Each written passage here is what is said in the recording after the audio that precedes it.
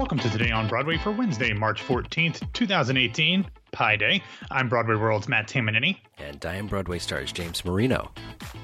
Wait, are you really? You sure you're not like Shadow Stevens or Wolfman or something?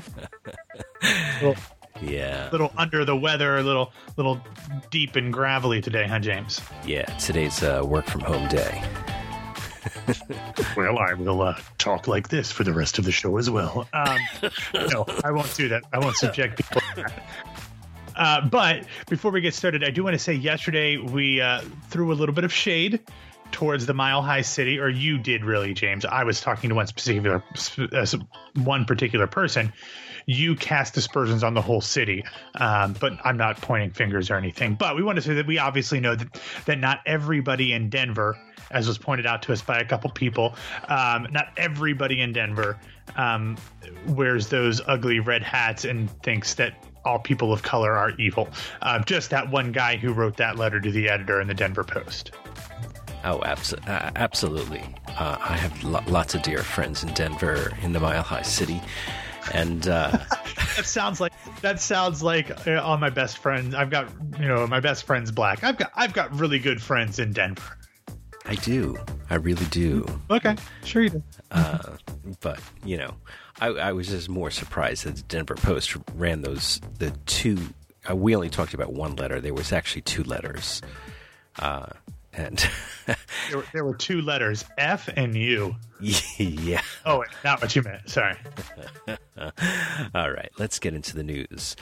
First up in the news, musical about inventor Joy Mangano aims for Broadway.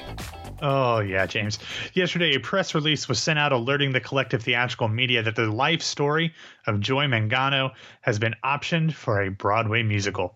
You'll remember that in 2016, Academy Award winner Jennifer Lawrence was nominated for another Academy Award for playing Mangano in the David O. Russell film Joy, or maybe you won't remember that because it wasn't a very good movie. Anyway, if you are unfamiliar with Joy, in the early 1990s, she was a divorced mother of two who invented a self-wringing mop called the Magic Mop. Then through the power of QVC and her hard work and tenacity, she built a multi-billion-dollar empire, became a multimillionaire many times over, and is now a fixture as an investor and an inventor all over the place.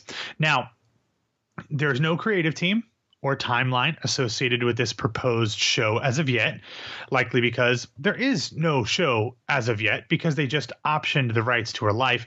But the always entrepreneurial Ken Davenport is the producer behind this would-be musical. And he said that, quote, a creative team will be announced in the future. I would certainly hope so. That kind of goes without saying. But James, I am a firm believer that any concept, no matter how ludicrous and ridiculous on paper, can be made into a good musical, obviously if it is executed well. Look no further than Urinetown or Sweeney Todd.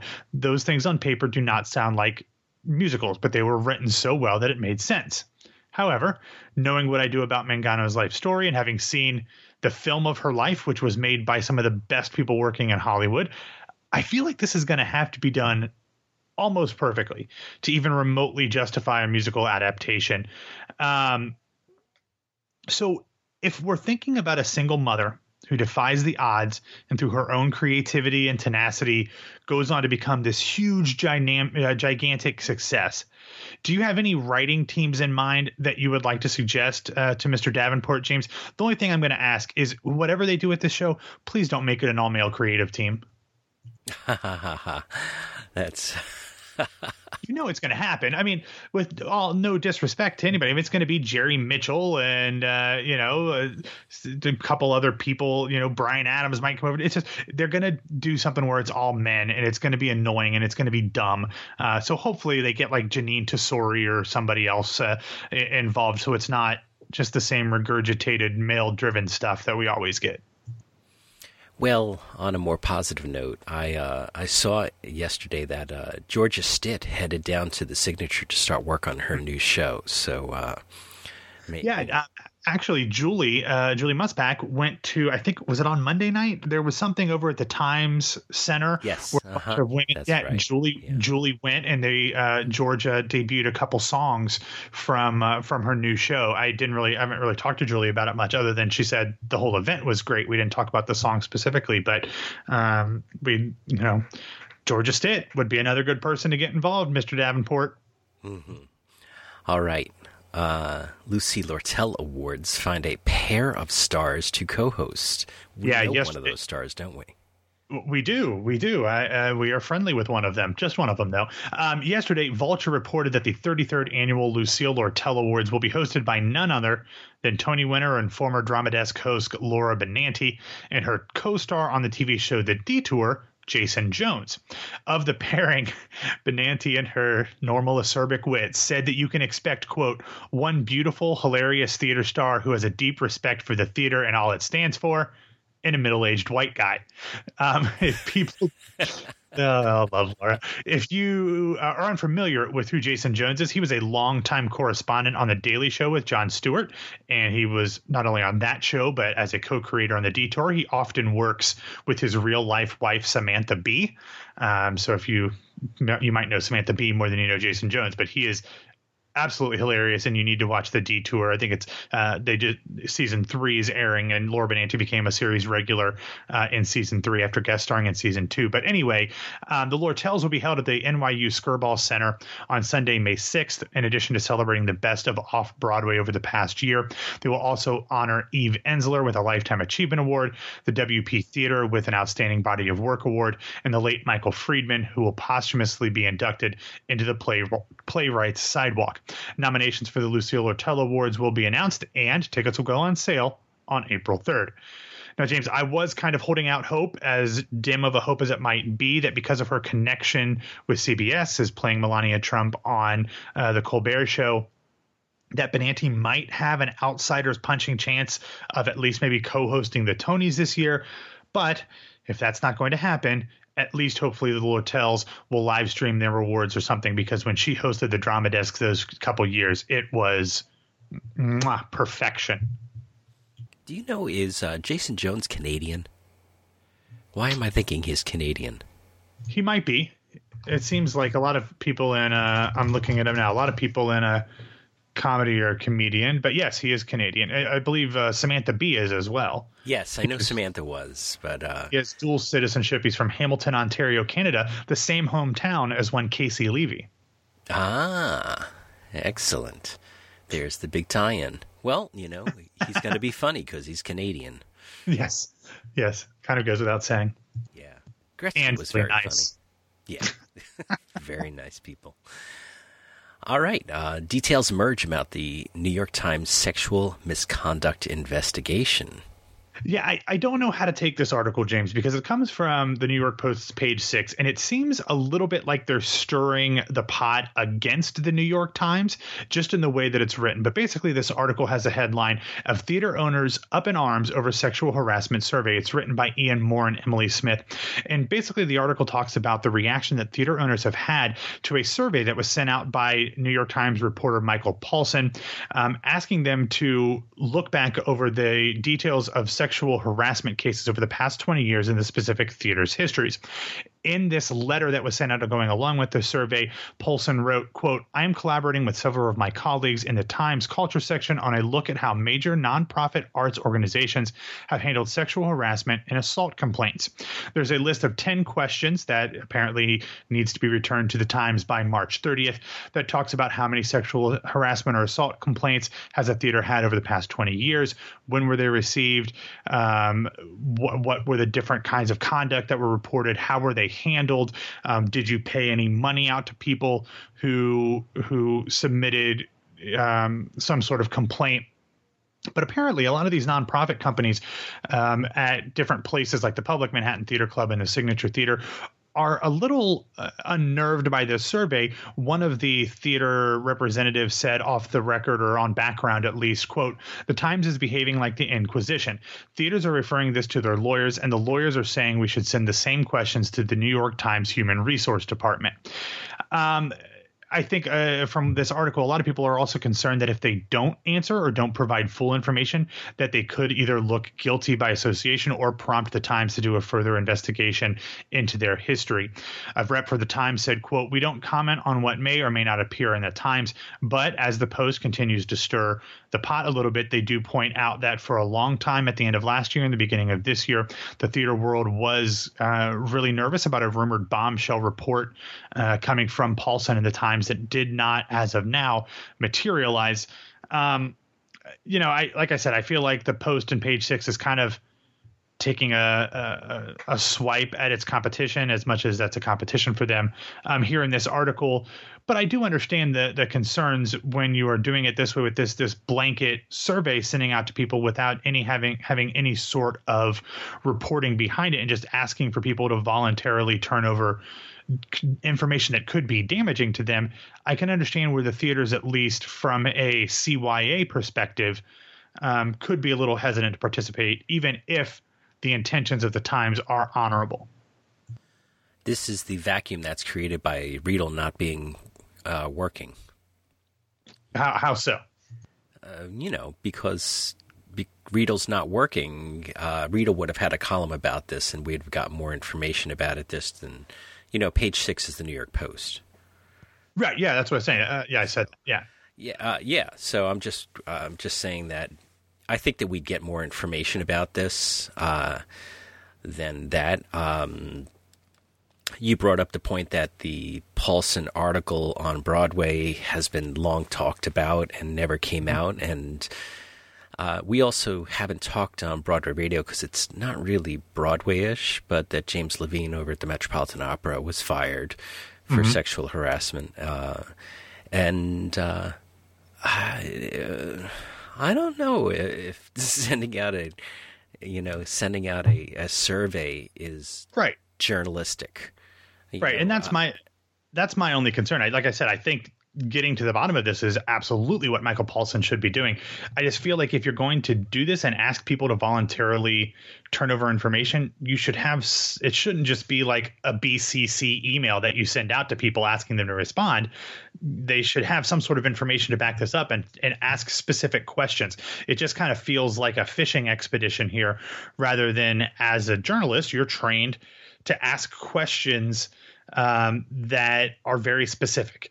Ask questions that have a specific answer. Don't just throw things out and hope that someone gives you news. Know what you're going and trying to find. All right. I'm sure that we'll hear more about this in the coming weeks. What's happening in the show and casting news? All right. First up, yesterday, the Denver Center for the Performing Arts announced the full casting and creative team for the Resident Theater Company's upcoming production of The Who's Tommy, directed by Sam Buntrock. Playing that title role will be none other than stage and screen star Andy Mientus. The show will run in Denver from April 20th through May 27th. James, this is one of those shows we always talk about very well could be due for a revival at some point.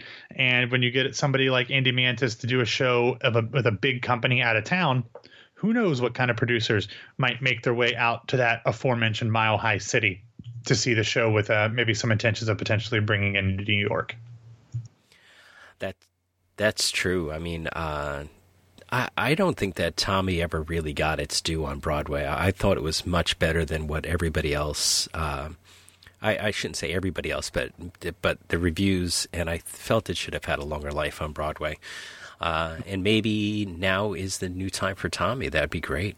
I love it. Yeah, especially when you think about who early in their career who was in that show. I mean, you've got Michael Cerveris, Norm Lewis, Alice Ripley, and I'm sure there's more that I'm forgetting. That's just off the top of my head. I mean, these are great people, so there is obviously talent. But sticking out of town, let's go a little bit south from Denver down to St. Louis, where yesterday it was announced that we already knew that the Muni would be doing the Muni Theater in St. Louis will be doing Meet Me in St. Louis as part of their 100th season. But yesterday they announced that Broadway writer and director Gordon Greenberg will actually be revising the book before the show comes back to the Muni for the 8th time this August. The show is going to run at that gigantic outdoor theater from August 4th through the 12th. Obviously, the casting hasn't been announced as of yet, but that stuff should probably start to come here over the next few weeks and months. But Gordon Greenberg does this kind of stuff a lot. He works with a lot of shows as kind of a script doctor. He's directed a lot of things all over the place. He was the director for Holiday Inn, so he's worked with a lot of these. He also did the book for that, and he's directed Guys and Dolls over in the West End, which we talked about yesterday with Rebel Wilson. So he's got a lot of history of working with these classic shows and kind of getting them ready for a newer audience. All right, and finally in this section, James, yesterday Broadway Cares Equity Fights AIDS announced details about this May's Broadway poker tournament fundraiser. I am going to reiterate that anybody who wants to sponsor me for the $500 entry, I will gladly give you any prize that I win, or maybe we can split it. But Broadway bets will happen at Sardi's this May 14th. It's a Monday night. Broadway stars, industry insiders, and theater fans will raise the stakes at the Texas Hold'em tournament, and there will be all kinds of different things going on, including hors d'oeuvres and an open bar. You can sponsor an entire table if you want to. Prizes will be awarded for every player who reaches the final table. You can get into the tournament for a minimum of $500. I'm just saying, I'm pretty good. I mentioned yesterday, I subscribe to Poker Go. I know what I'm doing. I think I can beat some of these Broadway people who don't know what a flush is. But anyway, we always love the stuff that Broadway Cares Equity Fights AIDS does. Last year's Broadway Bets tournament raised over almost $287,000 as a fan actually won the tournament. Ken Ruck won, beating Steve Martin in the finals. So not a bad deal there if you can beat Steve Martin and contribute to a really worthwhile cause. And that's awesome. I love that. Broadway Bets. We're going to have to talk about that. I didn't know you were good at poker. Well, I mean, good is a relative term. I don't spend my summers in Vegas at the World Series of Poker, but that is a bucket list thing for me, my dad, and my brother, is to go out, get like an apartment or a hotel suite for like a month and just play in as many World Series of Poker tournaments as possible. Cool. All right. What do we have in the recommendation section? Okay, I've got three things, and I'm going to get through them really quickly here. But the first, the cast of the upcoming Encore's production of Grand Hotel met the press yesterday. A couple different sites have different video clips because you can record and then pick what minute or so of performance you want to show. The one I'm going to put in the show notes is obviously from Broadway World, where we have Brandon Uranowitz singing from the title song and Helena York singing The Girl in the Mirror. Look, everyone knows I'm going to the show. I'm very excited about this. This video made me even more excited. Helena York is perfect. Of course, that's why I predicted she was going to be in it, but it's really, really good. And also, Brandon Uranowitz, man, I was a little nervous about him being cast in this role, just because even though he's not too different in the age that Michael Jeter was when he played it on Broadway, he just seems much younger and, be honest, much healthier than Michael Jeter looked. So I don't know how that will come across on stage, but man, does he sound fantastic. So anyway, this show will run from March 21st through 25th at New York City Center. The second video that I'm going to mention here is very similar. It has to do with a very short run concert presentation of a beloved show that met the press yesterday, and that is the Kennedy Center's upcoming concert production of In the Heights.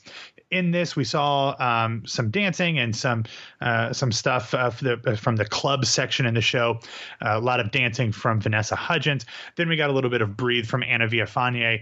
Got to admit, she didn't sound great. She sounded okay, but it seemed a little bit out of her range. Maybe she's not ready for it yet. But as we saw with Chess, the stuff in the rehearsal videos didn't sound perfect, but apparently when Raul had his voice, everything sounded much better during the performances, so I'm sure they'll get that figured out. But either way, there's a lot of choreography, so this is definitely not just going to be a hold your book and stand kind of thing. And then finally, James, yesterday, the two current stars of Broadway's Hello, Dolly, Bernadette Peters and Victor Garber, went over and visited the folks at The View, and that brought up two things. Someone mentioned this on the Broadway World message boards, and I'm so unbelievably angry that I did not remember this myself, but if you think back to the 90s TV adaptation of Rodgers and Hammerstein's Cinderella with Brandy and Whitney Houston, I forgot that not only did Victor Garber play the king, Whoopi Goldberg played the queen when she's on The View, and Bernadette Peters played the wicked stepmother. So I can't believe that I didn't put all of that together beforehand. But anyway, Victor and Bernadette were on The View, and Bernadette was talking about her pre-show rituals, and apparently that includes push-ups.